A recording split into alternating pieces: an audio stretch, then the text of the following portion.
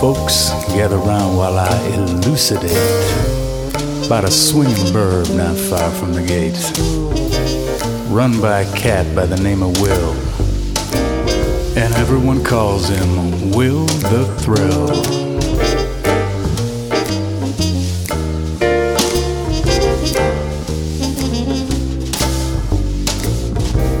Now this cat Will is a beatnik king with a leopard fez and a diamond ring, and a tiki goddess with looks to kill. 'Cause I'm Yam, Will Thrill.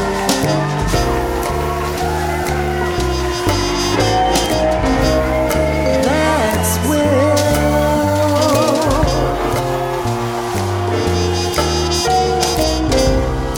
Will the Thrill. Now in this chillin' neon town, there's spies and monsters all abound. You catch 'em drinking side by side by a tiki goddess with emerald eyes.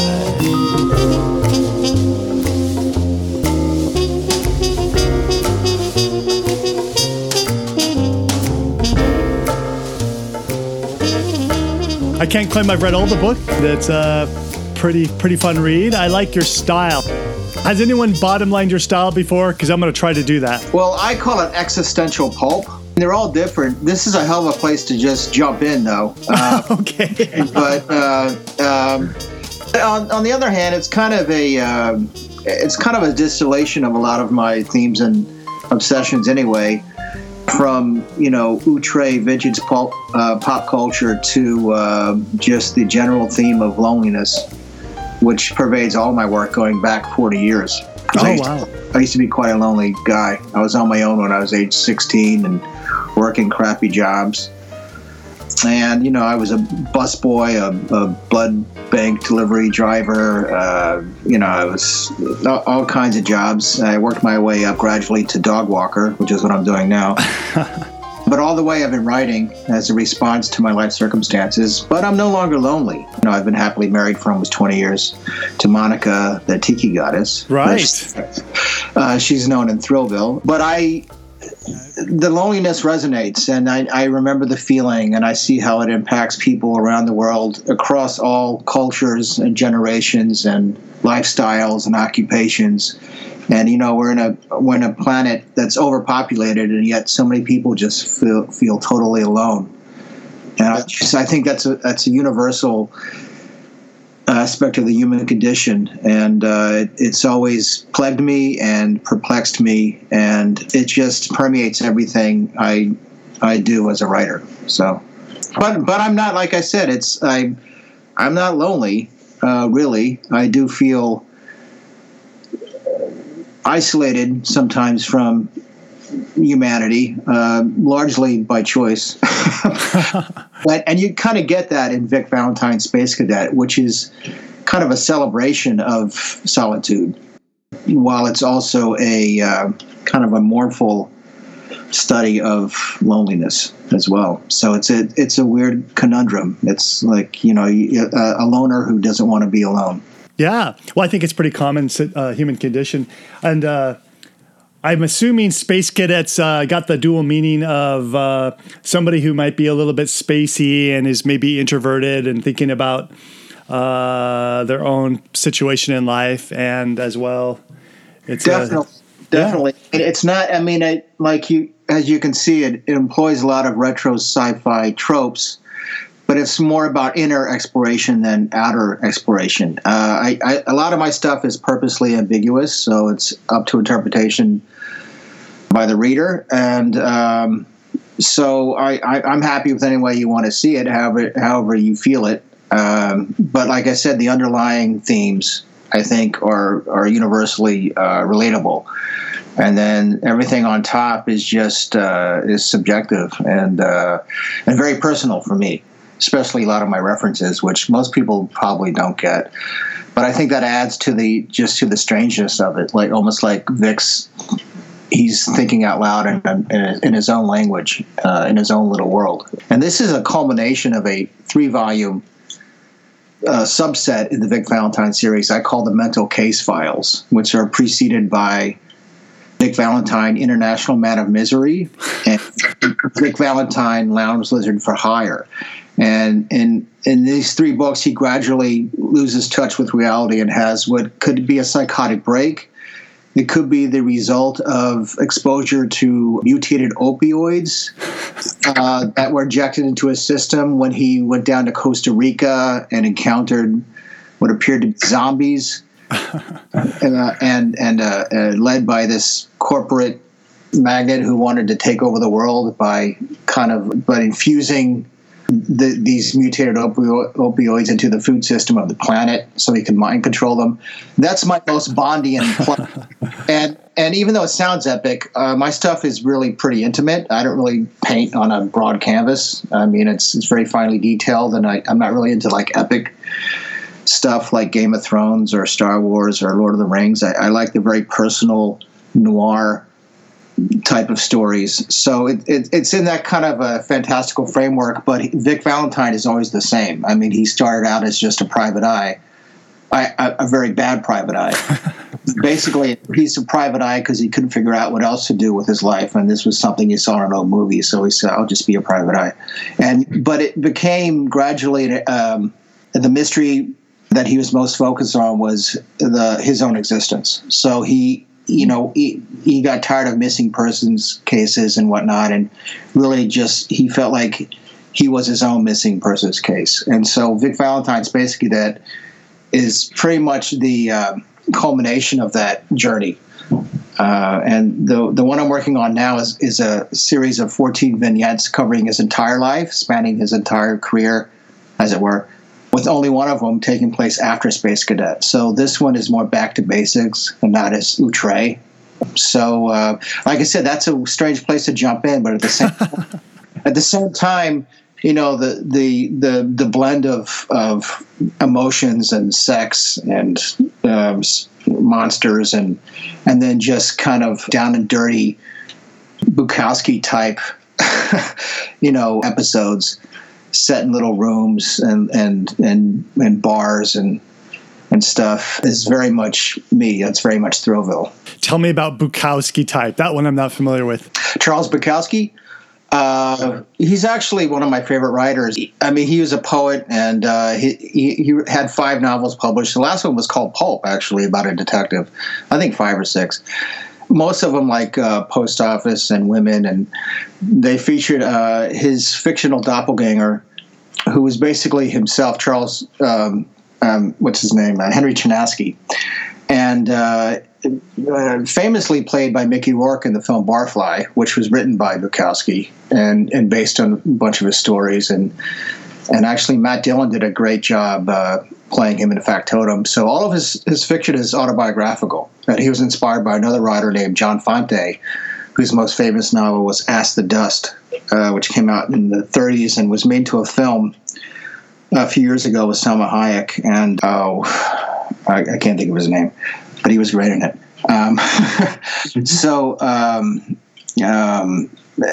But their stories are very slice of life, gritty realism about struggling authors. So they're autobiographical, but just the things they're dealing with, just basic survival, is something most people can relate to. That touches me because I'm in my 50s and I'm doing okay, but none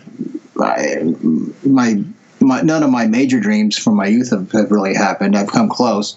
Christian Slater wanted to make a a movie of the first Vic Valentine story novel, Love Stories Are Too Violent for Me. And he worked on that for like 14 years. But that's a whole other drama. We can talk about that later. I think you asked me, one of the questions was the worst thing that ever happened to me or something. So we can get to that later. But anyway, the first book was when I envisioned Vic Valentine, he was like a combination of like Raymond Chandler's Philip Marlowe and J.D. Salinger's Holden Caulfield. And I was reading a lot of crime books at the time. I read all the literary guys, and guys like Kurt Vonnegut and John Irving and F. Scott Fitzgerald and everybody. And then I got into guys like Jim Thompson and David Goodis. Their works were from the 50s, were republished by this company in Berkeley called Black Lizard, published by Barry Gifford, who went on to write Wild at Heart, which became a David Lynch film. And David Lynch is a huge influence on me as well. At the time, in the early 90s, I was 30, and I was being courted by this big-time editor named Judith Regan. She worked at Simon & Schuster. I interviewed this author, Wally Lamb, who wrote a novel called She's Come Undone, and he recommended my work to her, and she called me up, and she kept me on the line for like 2 years, and I thought my ship had come in, and I started writing Vic Valentine, and it all came from the title, Love Stories Are Too Violent for Me, which was just a line I tossed off in a conversation with my father. He was asking me about my latest, lovelorn misadventure, and I said, I don't want to talk about it. Love Stories Are Too Violent for Me. And he said, boom, that's your next title. So it was, and from there I created Vic Valentine, and then Vic Valentine, and I wrote 4 sequels successively while Judith Regan was keeping me on the line, and then she unceremoniously dumped me. She moved on and started her own imprint, and then she went on and got involved with God, my mind's a blank. I can't remember any famous people anymore. Anyway, she went on to become her own celebrity publisher. She also, I think, she kind of like hit a wall when she wanted to publish O.J. Simpson's memoirs. Howard Stern. That's who. So anyway, so she kind of went on and did her own thing, and she became famous in her own right. And anyway, so that didn't work out. But I had this series of novels, and then Thrillville comes in is that these 2 friends of mine started a small press called Wild Card Press in 1995 in San Francisco, and they wanted to publish Love Stories Are Too Violent for Me. So they did. And then they opened a movie theater in Oakland. They reopened an old theater called the Parkway, this old movie palace, and renovated it and installed couches and furniture, and it was the first theater in California to serve beer and wine and pizza and food. And they asked me to become the programmer because I was the film buff that they know. Oh. And they also asked me to create a live show where I would host some old movies. So originally it was called the Midnight Lounge because it was Saturdays at midnight, and it was kind of sparsely attended because of the time of day, and the neighborhood was a little sketchy and it was new. And I was showing old 50s, 60s monster, biker, nudie kind of films, exploitation films, which I like. Mm-hmm. And then actually my very first film was Blue Velvet. But then I just saw cult movies, and at the time I was kind of married. I was working in a video store, and I married one of the customers in the comedy section, but she was bipolar, and she was in AA, and it didn't work out. I was on my own, and they had this big carnival wheel, so I was pulling women out of the audience to spin the wheel. I wasn't pulling them. I asked them, requesting them to spin the wheel, and they get a prize. And then one of them one night was Monica. So she showed up, and I was showing Jailhouse Rock, May 31st, 1997. And she showed me this tattoo she had on her lower flank of a Navajo symbol that said Elvis inside. So I said, wow. So she stuck in my mind. And then I ran into her months later when I was hosting an Elvis birthday party at a local bar, and she remembered me. And then she became my lovely assistant and my wife. So she got both parts. She didn't even know she was auditioning. So anyway, so Thrillville kind of, they asked me to do it to kind of promote the book they published, but Thrillville as I rechristened it when it moved to prime time later, took on a life of its own and had its own following. The book kind of got forgotten until Christian Slater found it in a bookstore in L.A. in 2001, right before we got married at Frank Sinatra's old joint, the Calneva, up in Lake Tahoe, on May 31st, 2001, exactly 4 years later. So I thought my ship had come in, and, that went on for years. And I didn't really write fiction during this time when I was, quote, Will the Thrill, and eventually the show grew, and I wore a fez hat and a smoking jacket. Nice. And I brought in like live bands like Rockabilly and Lounge and Surf, and Monica Spun the Wheel, the Tiki Goddess, and celebrity guests, celebrities in my circles like Ray Dennis Steckler and B-movie filmmakers like that, and women from Russ Meyer movies and stuff. So I was freelance writing. I was writing about movies for magazines like Film Facts and Outre, and Thrillville got a lot of local press, and I became like a local personality. But I wasn't creatively satisfied, and the theaters crashed and burned like around 2009. There was 2 of them by then, and I took Thrillville on the road. But it wasn't the same. I hosted a movie night at a tiki bar I was working for called Forbidden Island in Alameda, California. So eventually I got back into writing, and I was writing a book called A Mermaid Drowns in the Midnight Lounge. I'd started it right before Thrillville took off, and it was just kind of a little noir story. I wasn't sure where it was going, kind of inspired by my first failed marriage.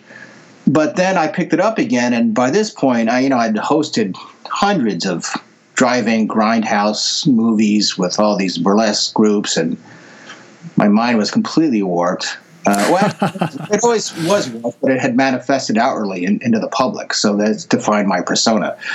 So I picked it up again, and it took all these left turns into this really bizarre territory, and it's still my favorite of my works. It's just this weird mix of, you were mentioning Slipstream, of this couple going in and out of these alternate dimensions and realities, with monsters and zombies and gangsters and theremin and tiki bars and just Thrillville, basically. Mm-hmm. And this is when I started writing what I guess is called Slipstream. I didn't know that term at the time. This is 2010. And I was, I'd lost my career as a film programmer, and I was looking for a job, and I just started writing and went back, and I decided to start self-publishing. So I went through Lulu, and I published this one, and my first novel I wrote when I was 19 called Chumpy Walnut, about a guy only a foot tall, and he lives in this kind of Damon Runyon fantasia, kind of like a 1940s nightclub gangster kind of world.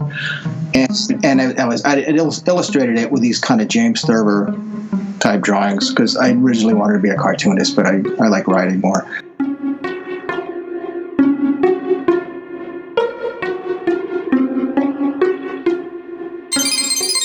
If you enjoy listening to Sci-Fi Thoughts, but find it difficult to remember to check the website for new shows, get this technology from the future.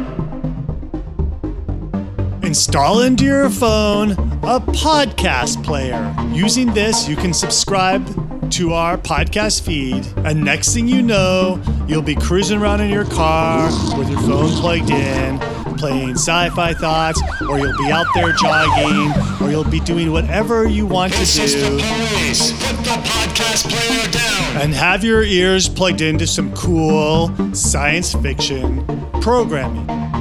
You can find instructions on lancerkind.com.